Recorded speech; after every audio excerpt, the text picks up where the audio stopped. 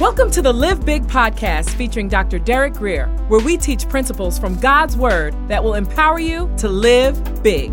For more information, visit derekgrier.com. Here's Dr. Grier. Let's skip to 11. After he had said this, he went on to them, speaking of his disciples. He says, our friend Lazarus has fallen asleep, but I'm going to wake him up. Jesus intentionally starts messing with the disciples. He knows the conclusion they're going to come to. But Jesus has a way of making statements to help locate the people that he's talking to.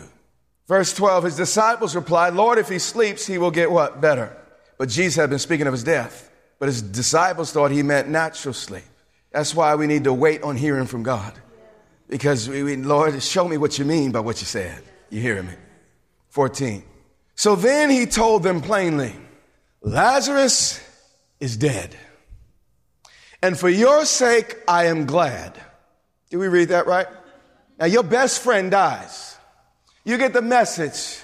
I'm glad. What type of man? What type of God? The only people that can rejoice in the midst of such a crisis are people that know the end from the beginning. The Bible says in one place, Mark 11:22-24, have the faith of God. The faith of God is something or someone that knows the end from the beginning and rests in the middle. Are you tracking with me? He says, Lazarus is dead, and for your sake I am glad. Now, the term there literally means rejoice, which actually means Jesus said, he's dead. When you walk after the Spirit, you're not going to make sense sometimes to the carnal mind. Some scholars will tell you that Jesus never smiled. There's no record of him laughing, but the reality is that's not true. You cannot rejoice looking like this. There has to be a smile. All of a sudden, the intensity of the moment, he's dealing with his disciples, and he said, Lazarus is dead, and suddenly he breaks into a laugh and a smile, and it seems mean. I'm glad he's dead, and you'll be surprised. Some of the things we're crying over in our lives, God's like, I'm glad that happened. What? And we don't understand it. But God's the same yesterday, today, and forever. Because what happened to you was a mere opportunity for God to reveal himself to you in a way like never before. So he said, Lazarus, and for your sake, I'm glad I was not there. So that you may what? Believe. What's the issue? Them believing. Listen. If I just heal you, you'll just have faith for healing. I don't want you just to have faith for healing. I want you to have a higher type of faith. Though he slay me, yet shall I live. You hear what I'm saying? I was not there so that you may believe. But let us go to him. Verse 16. Then Thomas, called Didymus, said to the rest of the disciples, let us also go with him that we might, die with him. These guys, Jesus has lost his mind, but we love him. So I guess we would just go down with him and be killed too. When faith fails, at least have courage. You hear me? They didn't believe they were good, but they had courage. Verse 17. On his arrival, Jesus found that Lazarus had already been in the tomb for what? That doesn't strike us as an interesting point that you need to mention in the Bible because dead is dead. But the reality is this was not modern world. They didn't have, I don't even remember what you call those screens where you just had a flat line. What are they called? Okay, no one knows the name of the screen. Okay, what's that? Yeah, EKG screen, whatever it is. They didn't have all that. And every now and then someone would kind of go into a coma and wake up.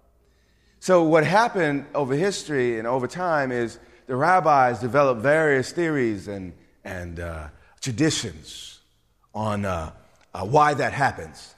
But the end tradition was that a spirit stayed around a body for no more than 3 to near the end of the beginning of the 4th day.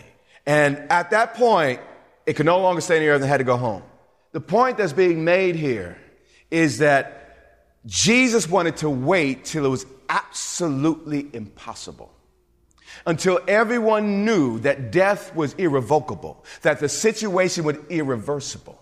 Sometimes God waits not because he doesn't love you, but because he's setting you up to believe bigger, to receive, you understand, to receive larger. He's trying to stretch you, trying to pull you. Never lack of love. But Christ had vision.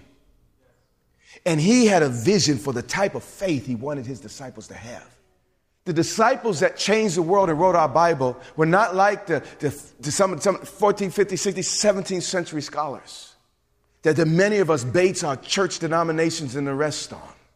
These were men with living, vibrant faith.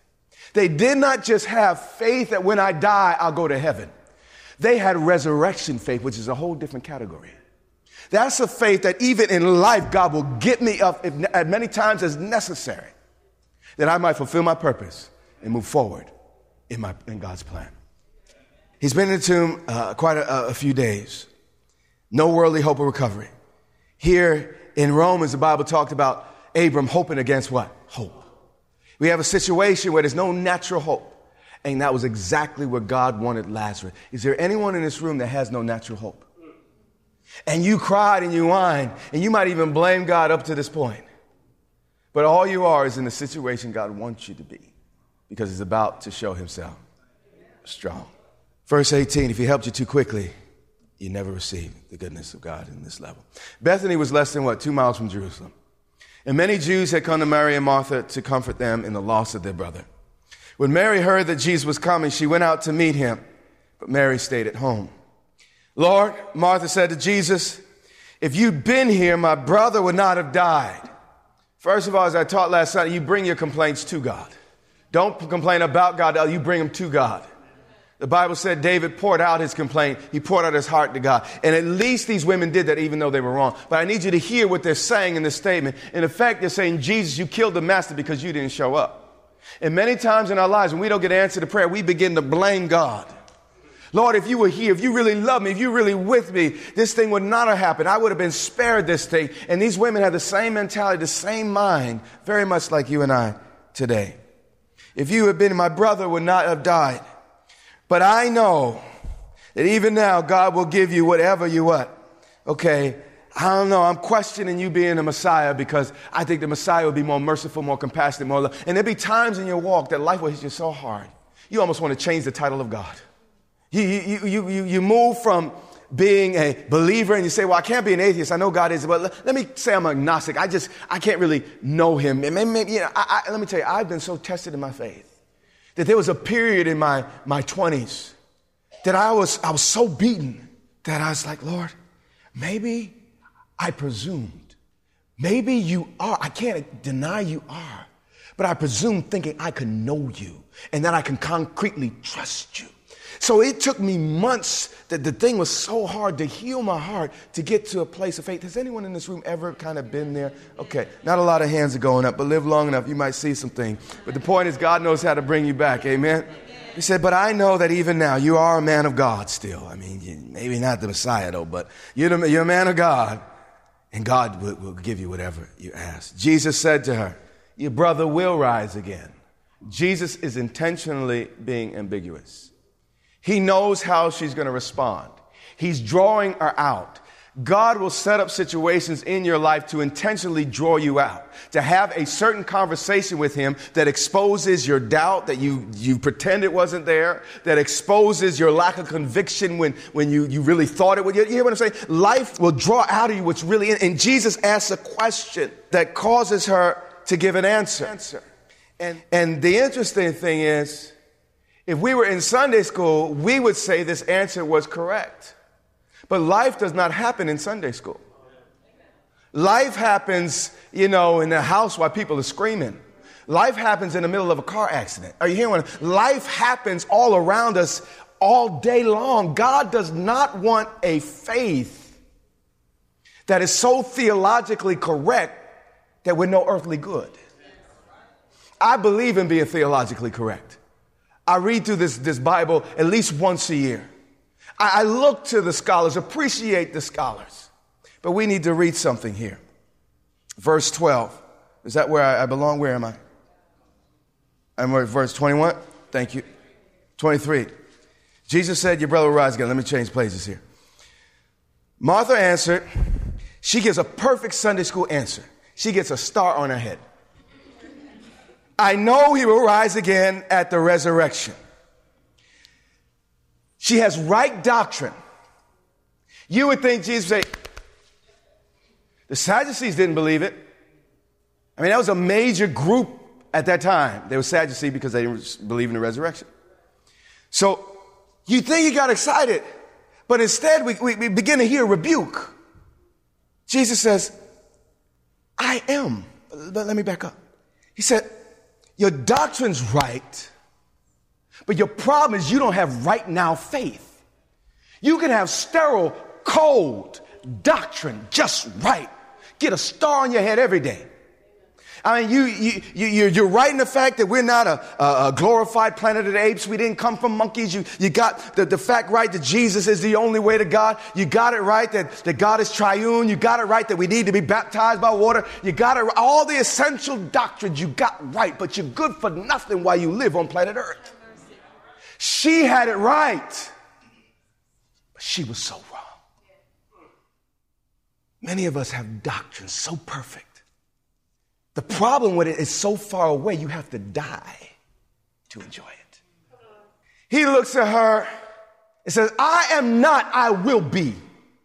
The word I am literally means all that I've ever been, all that I ever will be, I am right now. He was saying, you woman, I don't want a faith when I die by and by. That is not what I'm looking for on planet Earth. Thank God that we know when we die by and by, everything's going to be all right. But if that was all we needed to know, we needed to come to church one time. Read me John 3:16, walk away, live my life and die. But obviously there's more to the gospel. Or Jesus wouldn't say don't forsake the assembling of yourselves together because I got some stuff to teach you. Are you tracking with me? Jesus looks at her and says, ego eimi. In the Greek, he's saying, woman, what is this? What is all this religious thinking that divorces my truth from the now? I'm not gonna love you. I love you. I'm not gonna care for, I care for you.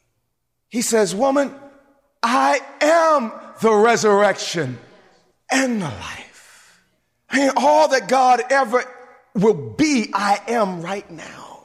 And I am here with you. And I love you. Then he goes on to say, he who believes in me will live, even though he what? Dies. And whoever lives and believes in me will what? Never what? Then he says, do you what? What's he getting at? Her belief system. Right doctrine, wrong belief system. That might be crazy. You didn't know that could happen.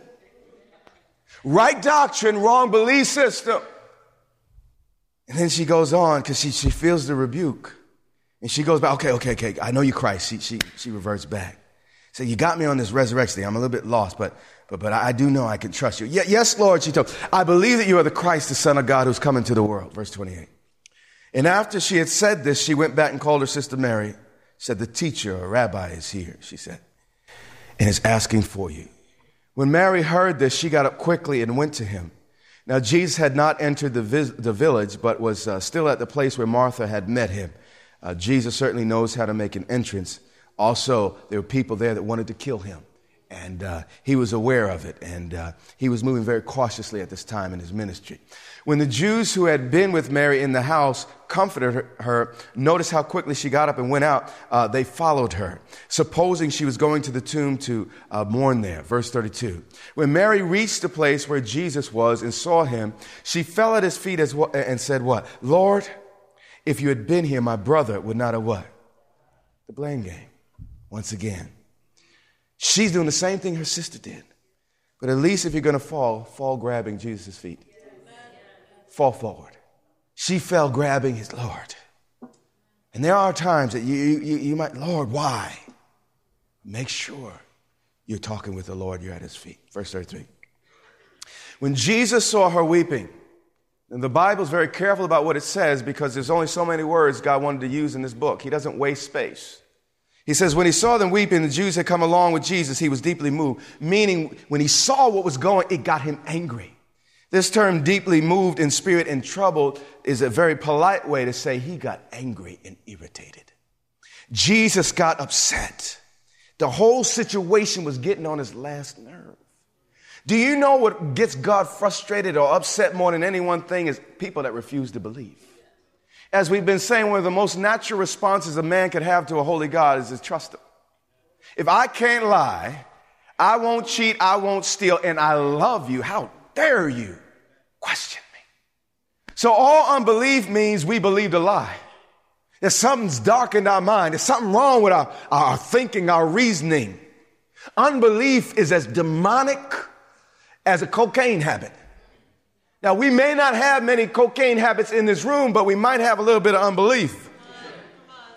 If we had the values that Christ had, though, we'd be as vigilant against the unbelief as we are against the cocaine. Because some of y'all, I won't even find a bottle of alcohol in your house.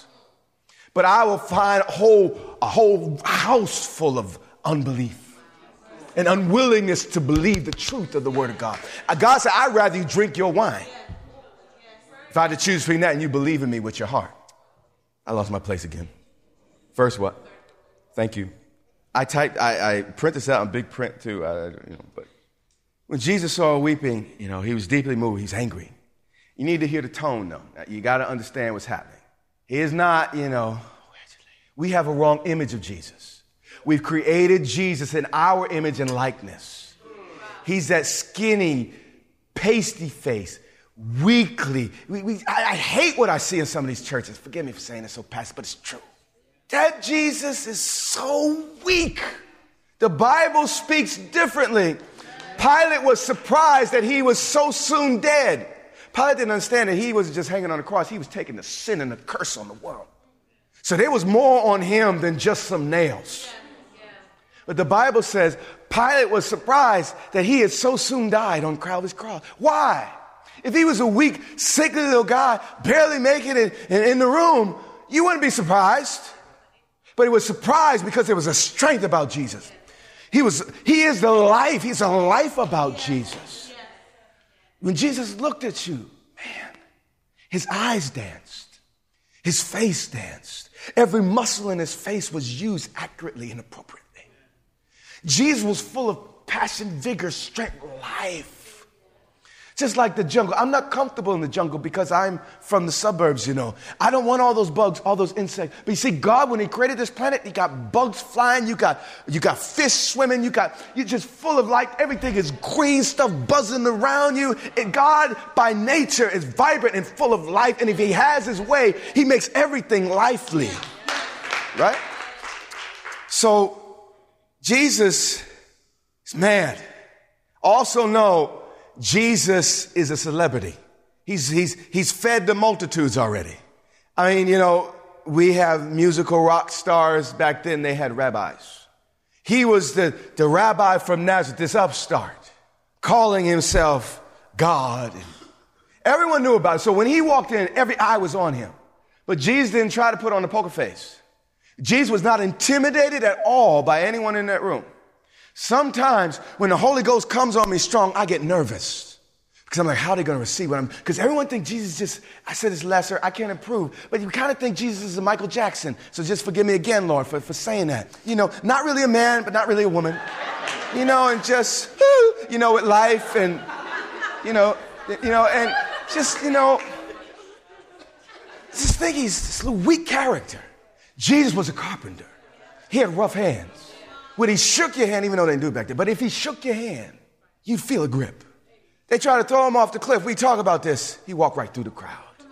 There was something about him that was absolutely regal and controlling, not in the wrong way. Storm would come against him. He'd be like, get out of here. People never met such a man. They were all afraid. Oh, they got the leprosy. And anyone who touched the leper was unclean. Jesus was like, he was so full of life. Instead of their death getting on him, his life would get on them and heal them. Jesus was alive. And he was angry, livid. And he said,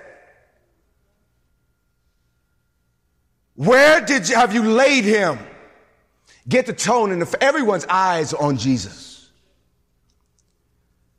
And they said, come and see, Lord. They replied.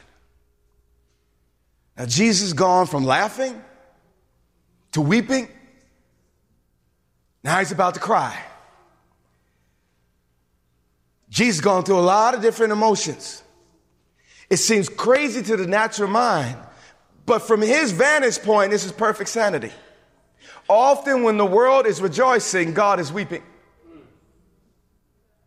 Whenever, right now, the nation's rejoicing over certain stuff, I wonder what God's doing.